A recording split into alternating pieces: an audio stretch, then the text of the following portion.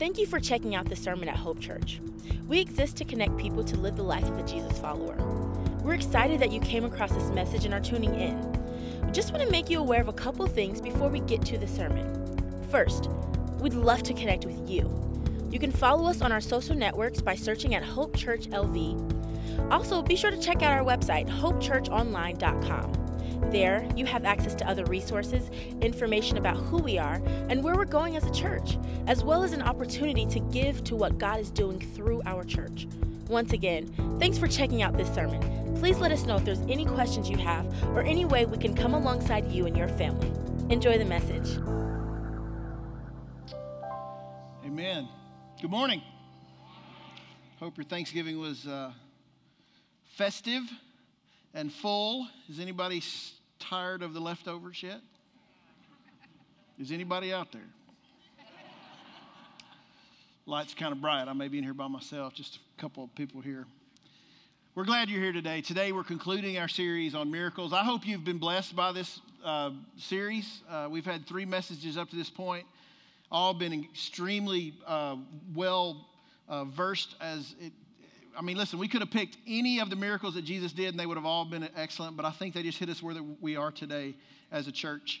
I know personally in my life we did. But today we're concluding that series. Take your Bibles if you have them. If not, there may not be any on the screen today. I'm not sure how that goes. I have my glasses off, so I can't see the screens. But John chapter 11, we're going to be looking at a story that's a really long story, and I'm not going to read all of the verses for us today, but I want us to get some principles from this story of the raising of Lazarus from the dead as part of this last fourth and final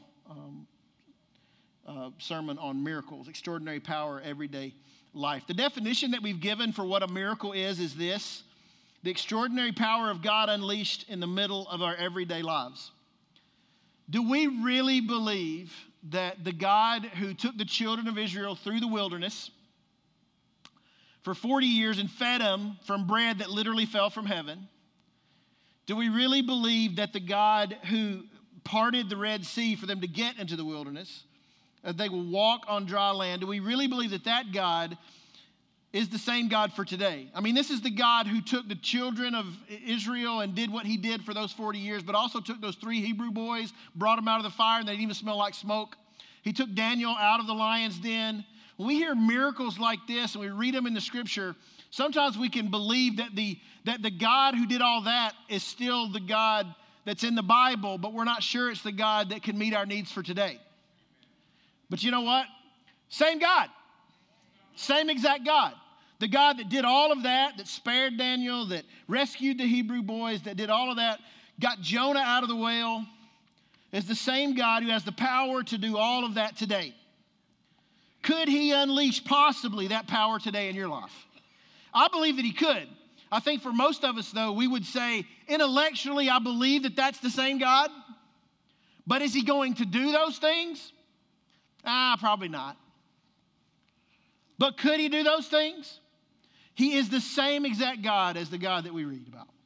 So last week, Pastor Vance made this statement, and when he made it, I said, I'm going to say that next week because it's a really good statement.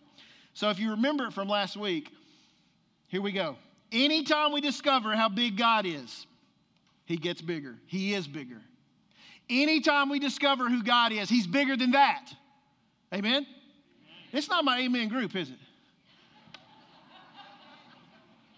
I preach better if you preach with me. Okay? All right. Okay, here we go.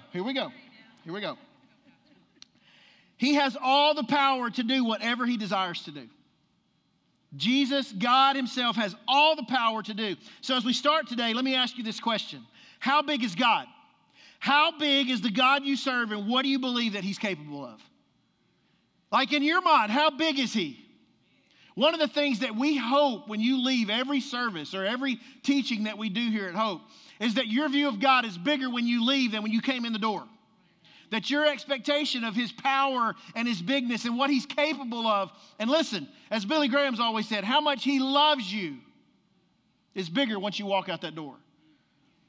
Over the past 3 weeks, we've looked at the different stories. We've looked at 3 different. We looked at the woman with the issue of blood God healed her after 12 years of sickness. We've looked at the feeding of the 5,000 with just 2 fish and 5 loaves of bread. Actually, it was between 15 and 20,000 people. And last week, Pastor Vance preached a message using the miracle of the men who dropped their friend through the ceiling so that he could be healed. And Jesus, sure enough, said, your sins are forgiven, and also get up and take your bed and walk, right? And those are amazing stories, and I think they're wonderful. But those miracles, while they don't pale in comparison, when I think about what we're about to read, when we think about a resurrection, somebody who's dead, not just dead, but stinking dead, being made whole again and then walking out of the grave is an unbelievable, maybe the most difficult for us to understand, but also maybe the greatest display of the ultimate power of God ever. And that's a resurrection of a human being from death to life. And so I don't want us to get caught up too much in the actual truth of the resurrection, because Lazarus really was dead, like really dead. He didn't get resuscitated and, clear. He died. He was graveyard dead, came back to life. And I think that's awesome. But there are a couple of principles I want us to get from this story today, of some things that God reveals us that I think we can use practically in our own lives today through this miracle. Today's message is about trusting God's timing and desiring God's glory. Trusting God's timing and desiring, most of all, God's glory as Jesus raises Lazarus from the dead. So, point number 1, and I'm going to read the scripture here as we go along. I'm going to do kind of a running commentary. It's a little bit different, so if you're used to Hope and we're not doing it the exact same way, that's okay. I'm Tom. I'm a little odd, okay? So thank you, I guess. Just kidding. First thing we need to know today, the first principle we can take away is we can trust God's timing. We can trust the timing of God. God knows what he's doing. Do you believe that? Amen. We can trust his timing. Here's a question that goes with this, though. Have you ever wanted something now? We're Americans. Of course, the answer is an absolute you betcha. Yes, we've wanted things now. Our natural man has an insatiable appetite. It's an appetite that is never satisfied. Like we're almost convinced that once we get this, we'll be good, right? But one TV turns into 2, and then Black Friday comes and it turns into 12. We have an insatiable appetite. The more we get, the more we want, and when it becomes, to be honest with you, it soon becomes a matter of how fast can we get it. We want it right now. So here are a few things to prove that. As Americans and as just regular old Western civilization people, here are a few things to prove what I'm trying to say to you. The microwave oven. My dad used to pop popcorn on the stove. It's actually the best way to do it, but it's not as fast. It takes a little effort. Microwave's easy, though. Just hit the popcorn button, for goodness sakes. They got a button on the microwave that says popcorn.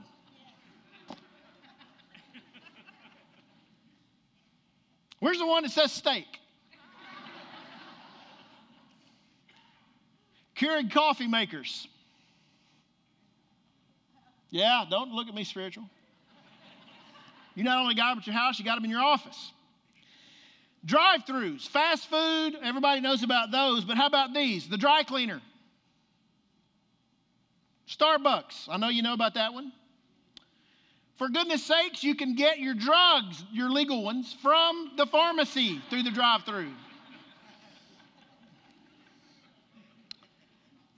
Online shopping, credit cards even tell the story about how we want something now, and I don't even have to have the money to get it because I got this credit card and I can pay for 35 years on it.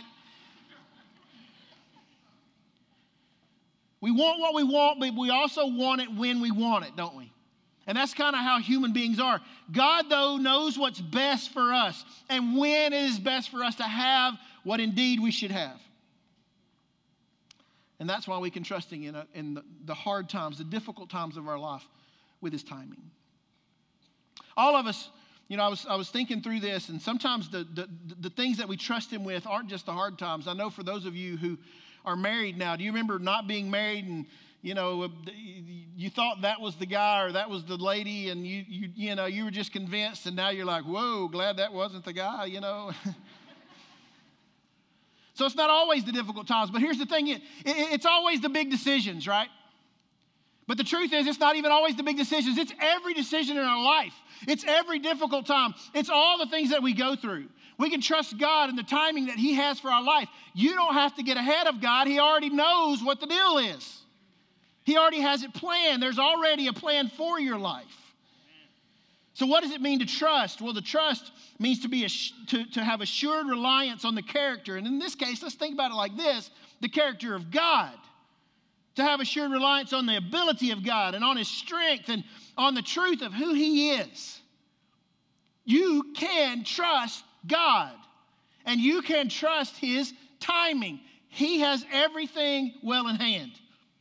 To trust means to have faith in or even believe in, to have confidence in something. In fact, in the New Testament, a lot of times when you see the word believe or you see the word faith, it's the same exact word as the word trust. They can be interchangeable. You can trust God. You say, I believe in God, I don't trust Him. You don't believe in Him.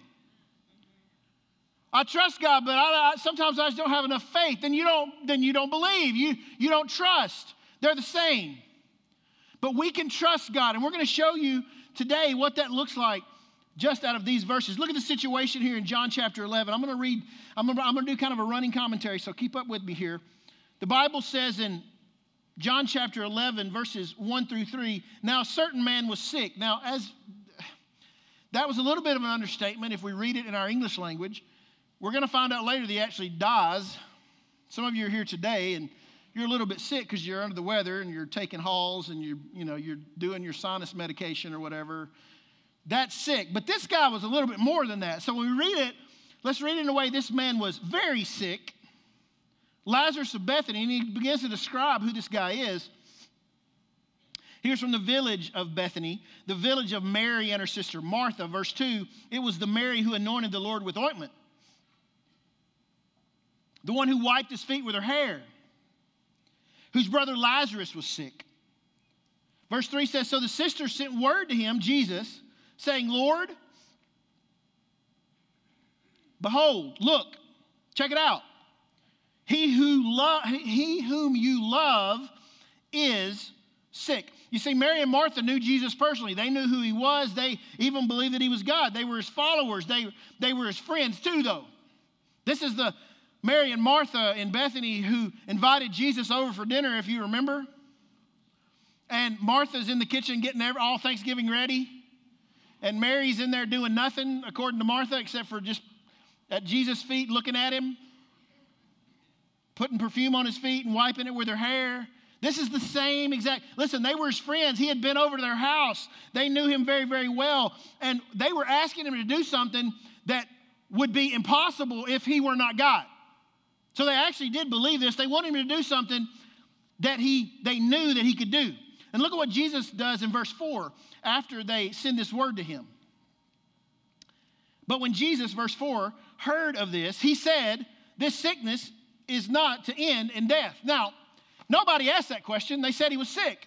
Now He's actually saying He's physically not going to die, or that's what they thought that He meant. We'll look at this a little bit deeper in just a minute. Verse 5 says, now Jesus loved Martha and her sister and Lazarus. So when He heard that he was sick, look what this says. You believe this insensitivity of Jesus? He was so concerned about His friend, He stayed 2 days longer in the place where he was. The Bible is a little bit funny here. Mark writes exactly what happened. Jesus is told, your best friend is sick. Maybe Jesus did understand that it was a sickness that was unto death, even though He says this won't end in death. It was but instead of getting up and taking a plane or, catching a bus or getting on his bicycle or his whatever, transportation he didn't even put on his Nikes and run there. He stayed 2 more days where he was. You say, how insensitive could you be? Upon hearing about this, He didn't make any kind of quick motion or he didn't make a way for him to get there any quicker. In fact, He stayed 2 more days. He may have been a really good friend, but if you just read it like this, it doesn't look like it, does it? Maybe Jesus had something else on his mind. When Mary and Martha said, could you come over because your friend is dying, in the human sense, we would say, we got to get there quick. But God, knowing all things, and listen, not just about Mary and Martha's life, but about your life. He knows about your life, knows just when to get there.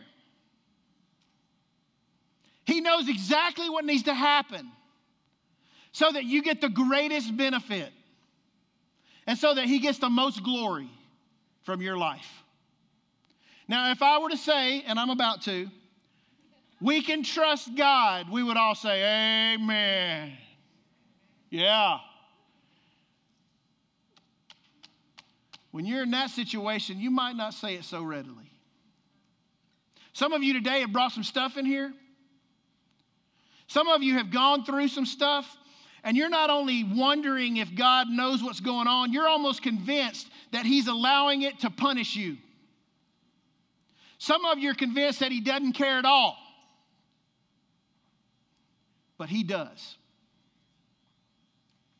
Not only does he's going to work it out for your good and his glory. That's why I said you can trust him. See, a lot of it, when you're looking at somebody else's life, you can think very clearly, I'm to trust God. I need to trust God because I know that he is trustworthy. But when you're in the middle of it, sometimes your own emotion clouds that, amen? And when our emotion begins to cloud it, we can't look at what our emotion tells us. We have to look at what his word tells us. And so today, when we look at this, when he says this sickness isn't until death and he waits 2 more days, what is God really trying to tell us? Look at verse 17. After Jesus talks to the disciples a little bit more in there between 7 and 16, in verse 17, the Bible says when Jesus came, when he got there, he found that he had already been in the tomb 4 days, that Lazarus was there 4 days. In fact, Martha makes this statement to Jesus in verse 21. She said, Lord, if you'd been here, he wouldn't have died. You got here, he's dead, he's been there 4 days, but if you had been here, he wouldn't have died. Listen, Martha believed so vehemently and trusted Jesus so much. She said, if you'd just been on the scene, your power, it's the power you have and you've always had, wouldn't have allowed this to occur. The reason we know this is because how it's written. This isn't conjecture on my part as a pastor who wants to make it sound better. Martha thought it was impossible for Lazarus to die had Jesus been there. I mean, your power would have stopped it, Jesus. I mean, do you hear a little bit of blame in that? Way to go. God of the universe, who knows everything, showed up a little late. He's dead. But here's what I can tell you. Had you been here, it wouldn't have happened, right? Listen, some of you today are in that place where you're blaming God. God's using something else, and he's waiting some time, and he's got you in the not yet. And the question hasn't been answered. And so instead of saying, I'm just waiting on you, Lord, no, you're saying, I can't believe you wouldn't. I can't believe you waited. I can't believe you're making me wait. There's a little bit of disbelief there, and she has a little bit of blame, but here's what trust means. Trust means knowing he always knows what's best. God isn't silent for any kind of disciplinary or retributive lesson. In other words, he's not punishing you when he's not answering at this moment. He's well informed, he cares. And look at what he says to Martha. When he sees the look on Martha's face, he says this, he will rise again. Boy, she should have started running when that happened. Woo, glory, right? I mean, that's what should have happened. He will rise again. She goes, yeah, I know, because I'm a theologian, right? I know that in the resurrection, we're going to, everybody's going to rise. We know all that. Mary then shows up on the scene because Martha goes and gets her in verse 32. Look what she says. Lord, if you'd been here, my brother wouldn't have died. It's the exact thing that her sister said. Lord, I know. So here's Jesus in verse 38. He kind of boils it all down. The Bible says Jesus, again being deeply moved within. Now, this word deeply moved, we go, oh, Jesus, so sweet. Jesus is, I wish my husband was that tender. Do you know that this word is actually a word, the root word is usually translated anger? Now, I'm not going to go ahead and tell you that he was all mad right here, because I don't think that's the case. But I do think it's more than just Jesus being tenderhearted, because he was tenderhearted. He is tenderhearted. It's Jesus going, I'm not being moved because of Lazarus. I'm being moved because of the lack of faith. I'm being moved because of the lack of trust. Listen, I'm here. Things are about to get good. In fact, look what he says. He came to the tomb. Now, it was a cave. By the way, as we move through this, think of another story you've heard with a man dead in a cave where the stone, just saying. It was a cave and a stone was lying against it. Verse 39, Jesus said, remove the stone. Take it away. Martha, the sister of the deceased of Lazarus, said to him, Lord, by this time there will be a stench. If you got the King James, it's one of my favorite. He stinketh. There will be a stench, for he has been dead 4 days. Verse 40, Jesus said to her, did I not say to you that if you believe, see there it is again, that if you trust, that if you have faith, that if you believe, you will see the glory of God? So they removed the stone. Then Jesus raised his eyes, and here's what he said. And this afternoon when you get home, I want you to go back and I want you to read these sentences that Jesus says when he's talking to the Father. Jesus said, Father, I thank you that you've heard me. I knew you always hear me. He said, I present tense am thanking you, but here's what I know. In the past, I've always known that you hear me. But, look what he says. I'm saying all this, but because of the people standing around, I said it, so that they may believe you sent me. He said, here's the reason we're about to do what we're about to do. Here's the reason I'm going to say what I'm about to say. Here's the reason that my timing is right on time. Here's what he says. When he said this, he cried out with a loud voice, Lazarus, come forth. And the man who had died came forth, bound hand and foot with wrappings, and his face was wrapped around with a cloth. And Jesus said to him, unbind him and let him go. You know why? Because he was alive. This man who was dead in the grave and stinking came walking out of the... You say, well, he had all the ceremonial wrapping? Yeah, that's how they put him in there. He just walked out and said, I was in the grave, I'm coming out. Brother Bob Pittman, who's Vance's dad, preached, it's been 15 or 20 years. I remember him saying one time when he was preaching through this passage, he said, it's a good thing that Jesus said Lazarus, like he called him by name, because if he hadn't, every dead person in Jerusalem would have come out. And you know what? That's how much power Jesus has.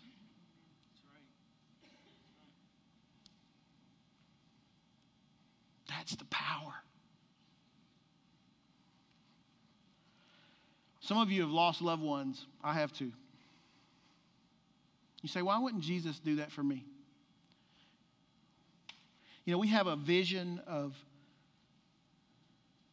who God is that sometimes is wrong. And we have visions and dreams of what God does or what he should do. And they're wrong too. He had a plan and he had a purpose specifically with this family and with this man, and he was about to make it happen. He said, so that all these people will know who I am. That's why.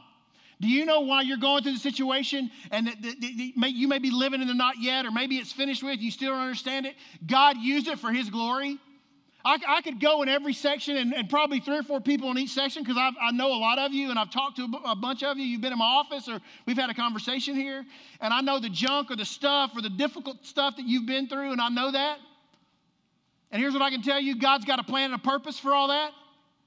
Some of you already know, and you're like, I know God's already using me in it. He's using your experience for his own glory and help other people. Some of you try to pray your way through that and out of it, and you know what happens? You become useless in the kingdom of God because you won't let him do it. And I've seen him use you over and over and over again. He said, I'm gonna say it here so when he comes out, these people are going to be used for the kingdom of God. You see, what we see in this incredible story of the resurrection of Lazarus is this: God's timing isn't our timing. If you leave with nothing else today, leave with this. Our natural view of time is different than God's view of time. How we see how things ought to happen is different from how God sees it. God is around time and not in it. Listen, I want you to get this. This is November 29th, 2015, today. Tomorrow will be the 30th. 2015, November 29th will be gone.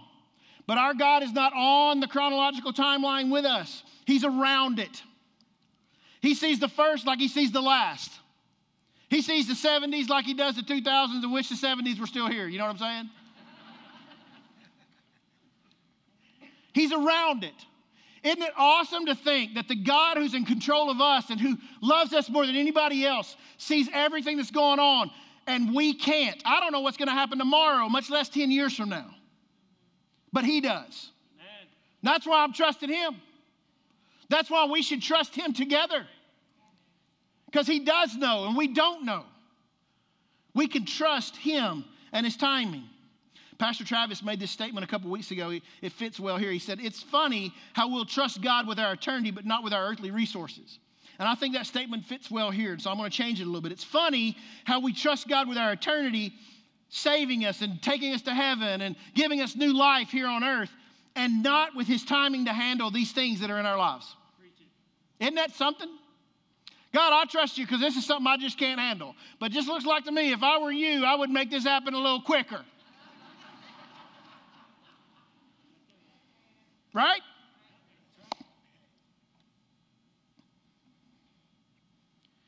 We don't ever have to wake God up because he's not sleeping.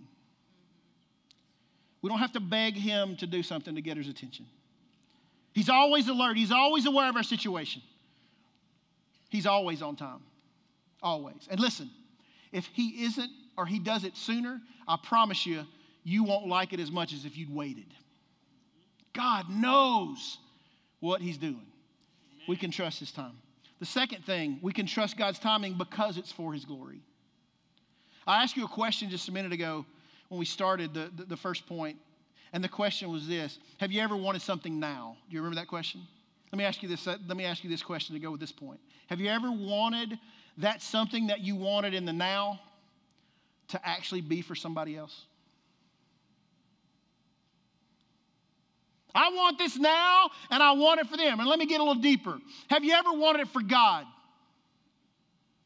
The reason I want this now is because I want it for him. Some of the godliest people I've known who've gone through some horrific situations and hardships and difficulties in their lives, when you begin to talk to them, the only thing they can talk about is the faithfulness of God. I've watched people with cancer die before my very eyes, and the last thing they're saying is, you know what? God knows what he's doing.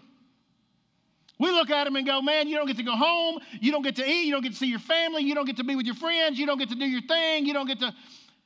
And we miss the whole point that God knows what he's doing, because he does know what he's doing. Amen. We can trust him because it's for his glory. What does it mean to desire God's glory? Have you ever done that? Have you ever said, man, God, use me for your glory? Like, fill me up and then pour me out, Lord. You ever prayed that prayer? You ever desired God's glory? For him to use your life and to give you a life that is meaningful for him and not just for you? Why would God allow Lazarus and his sisters to go through this ordeal? One reason: for his glory. Why has he allowed you to go through it? For his glory. You say, Tom, the thing that I've gone through was just a thing that never should have happened. It was a sin on somebody else's part, or it was a mistake, or it was a circumstance. And we can go through the Bible, and I can show you that, there were men and women in the Bible who had to endure circumstances that God got glory from. Joseph was sold by his brothers, thrown into a pit, accused of rape. but yet was the very one who brought and saved the whole nation of Israel from a famine. The Bible says what the devil meant for evil, God meant for God. Have you ever thought that the story of your situation or the end story of the hardship that you're in or the circumstance is for the glory of God?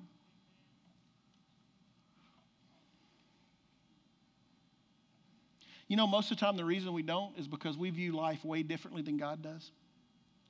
We view our lives way different. We have a different definition of what life truly is. Why would he allow you to go through hardships? For the same reason that he did this family. Here's the second truth. Our natural view of life is different than God's view. Listen, not only is our natural view of time different, our natural view of life, like how we see life in general. Our perspective on life is this. Here's how we view life. We're born, we mature, we pay taxes, we get old, and we die. That's the way I feel anyway. How about you? I'd like for one time something I buy to be the actual price that's on the sticker. I would like not to write a check every year, extra to Uncle Sam, though I love him. I'm going to die if I get old. We are all going to that place. But the way we see life, we spend so much of our time trying to make life more fun. We spend so much of our time trying to live and live and live. And listen, I'm all for it. Ron Dunn, a man who's in heaven now for the last 15 or 20 years, he once made this statement. He said that our mistake is that we usually are looking forward to living life and we forget that we're actually living life today. We're planning all the time to live life and we forget we're living life today, and so our whole life just goes before our eyes. But here's what I can tell you. This life is short. I can't believe I'm almost 50. I know with this boyish physique and face, that surprises you. But nobody's more surprised than me. 50 was old, just not too few years ago. We are all heading to that place. But I tell you this, you put all your eggs in the basket of what this life is, you'll have the wrong perspective, because here's God's view of life. In Jeremiah 1:5, God lets us know, I knew you before you were in the womb. Like he was looking at, I didn't know I was even alive until I was about 3. He knew me before I was even anything. You know what that means? He tells us in Jeremiah 29:11, I have a plan for your life. I know the plans I have for you. That's every person that's ever been created. Whether they made it out of the womb or not, God had a plan. God's got a plan. You're 100, praise God, he's got a plan. That's his view. And the plan may not be what you want it to be, or it may be different from what you saw other people and how they were blessed or what they had, but their blessing was never going to be yours anyway. So no reason to be jealous or covet it. God's got your plan. He knows the plans. In 1 Samuel 12:23 and Luke 16, we see instances where David says, I'm going to go to where you are, but you can't come to where I am. I'm going to go where my son is, the one who passed away. And Lazarus and the rich man die, and Luke. And the Bible tells us that they're talking after death. Like the rich man's begging somebody to go back and tell his brothers. You know what that means? He was alive. This isn't a story. You say, Tom, what are you trying to say? All people who have ever been created are still alive somewhere. So how do you know that? That's what the Bible says. Well, I'm just going to die and then turn into dust. Your body will, but you will live forever somewhere, heaven, hell, or here. You're not here ever. You're not going to live here forever. I know there are people who think they will, but they won't. There's 2 destinies according to the Scripture. All people who've ever been created, they're still alive. See, spiritually, we may die physically we may die, but spiritually, every human is still alive. God has a different perspective than we do. When God saw that Lazarus was sick, the truth is he said, even if he dies, he lives, right? You know, I'm looking out in the crowd, and I've seen many of you. We've done funerals here. You lost your loved one, but here's what I can tell you. They're still alive.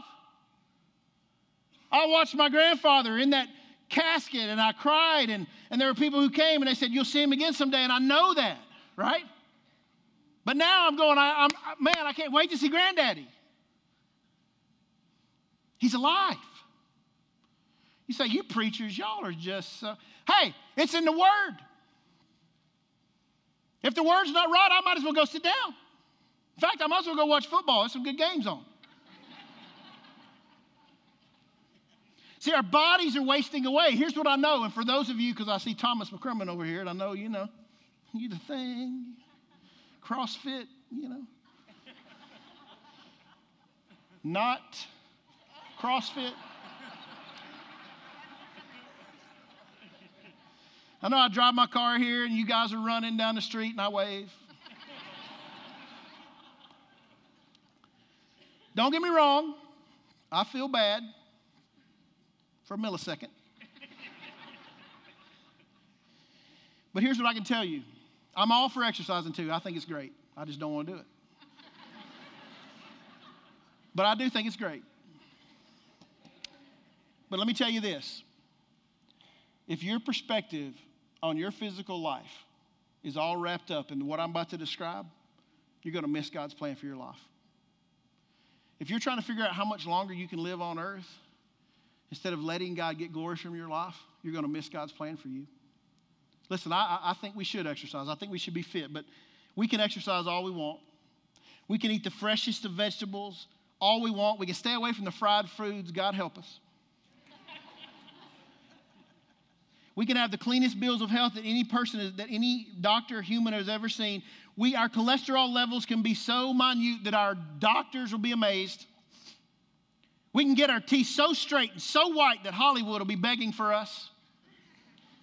But if we neglect to see the reality that someday this body will fade away while trying so hard to stay alive longer, we will have missed the essence of God's purpose and plans for our lives. I'm not down on exercise. I'm not down on eating healthy. I think we should, and I think it's a great stewardship for what God's given us. But I'm telling you what, you can do all that, and you're going to die anyway. You're going to die. I mean, am I the first one that said that to you? Come on, people. Start thinking sensible. You are going to die physically, but you don't have to spiritually. Your soul has been created so that you don't have to. You see, perspective is the issue. What is your perspective of life? Is it get all I can all I get, sit on the can? Make it to the top, do the thing, be the person, have the stuff, and then die anyway? Or is it let God use my life for Him? You say, Tom, is that what you're trying to get at? Yes! Let God use your life. Let Him get glory from your life. You can trust Him with your life because He's going to get glory from it if you do. Desire glory to be given from your life. That's the best thing people can say about you when they go to your funeral. This lady, this man, let God use him or her. They won't talk about the money. They won't talk about the stuff. They'll talk about how God used you and you allowed God to do that to get glory from His life. Pastor Travis, a few weeks ago, made a comment. He had this quote during his sermon. It's been 6 or 8 months ago now. He said, the stresses and struggles of this world don't represent the final word in the life of a follower of Jesus. There are days that can often feel like decades. Anybody got an amen on that? Things might not change today, but they will change someday.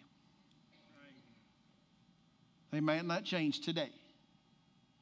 Nobody knew that better than Martha and Mary. For them, it did change that day, but they were convinced that it wasn't going to change ever. Is that where you are? It's not going to change. There's not going to be this. It's going to be the same as it was yesterday. I know there's a resurrection coming. I can't wait for that. But the truth is that God was going to do something. You say, Tom, what does this miracle have to do with anything in my life today? The biblical truth should change the way that you think. When it comes to what we see in these scriptures, what God says here, what he did in the lives of these people should change the way that we think, that we can trust him because it's going to be for his glory. We should desire his glory. We should trust him in everything that he does. Jesus allowed Lazarus to die, listen, so that other people could watch him raise somebody from the dead. You say, that's it? That's what he said. The reason I'm saying this is because of the people who are standing here. Lazarus, come on out. Listen, Lazarus, I can't think of anybody who had to do this. Had to die again.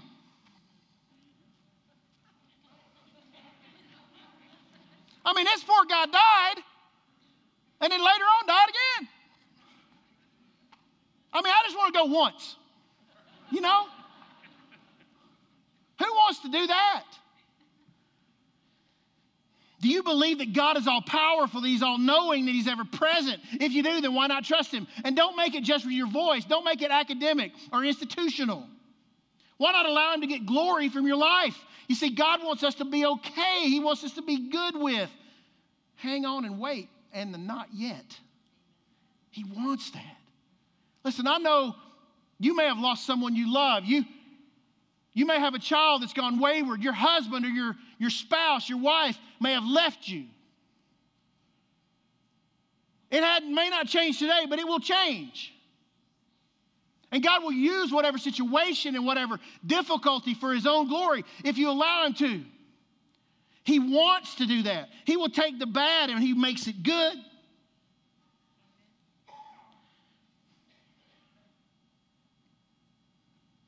So why is it important? Because he wants glory from your life. That's why he made you. I want you to think for a second. What do you want fixed in your life right now? What is it you want fixed? And it's got to be now.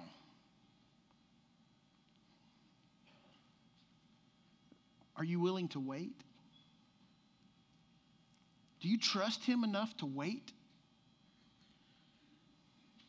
Are you willing to wait for God to fix it in his time for his purpose? Listen, the Bible says his ways aren't our ways. If his ways were our ways, we'd be totally screwed up. God is around that time. And he sees your life not just as this life, but life. I had a cousin. I looked up to this cousin. I don't know, the older cousins, there's something about them. I don't know, where I'm from, there's something about them. I didn't have an older brother, and my cousin was like my older brother.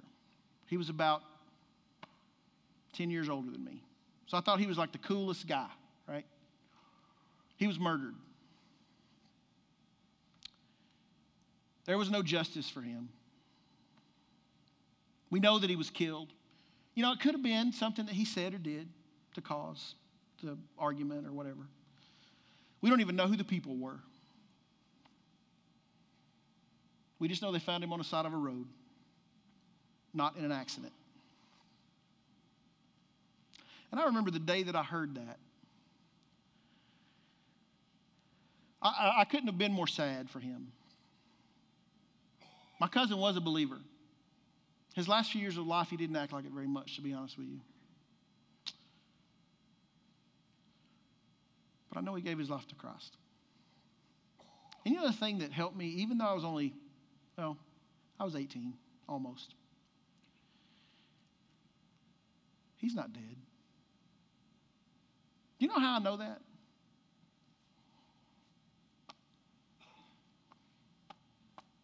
The Word.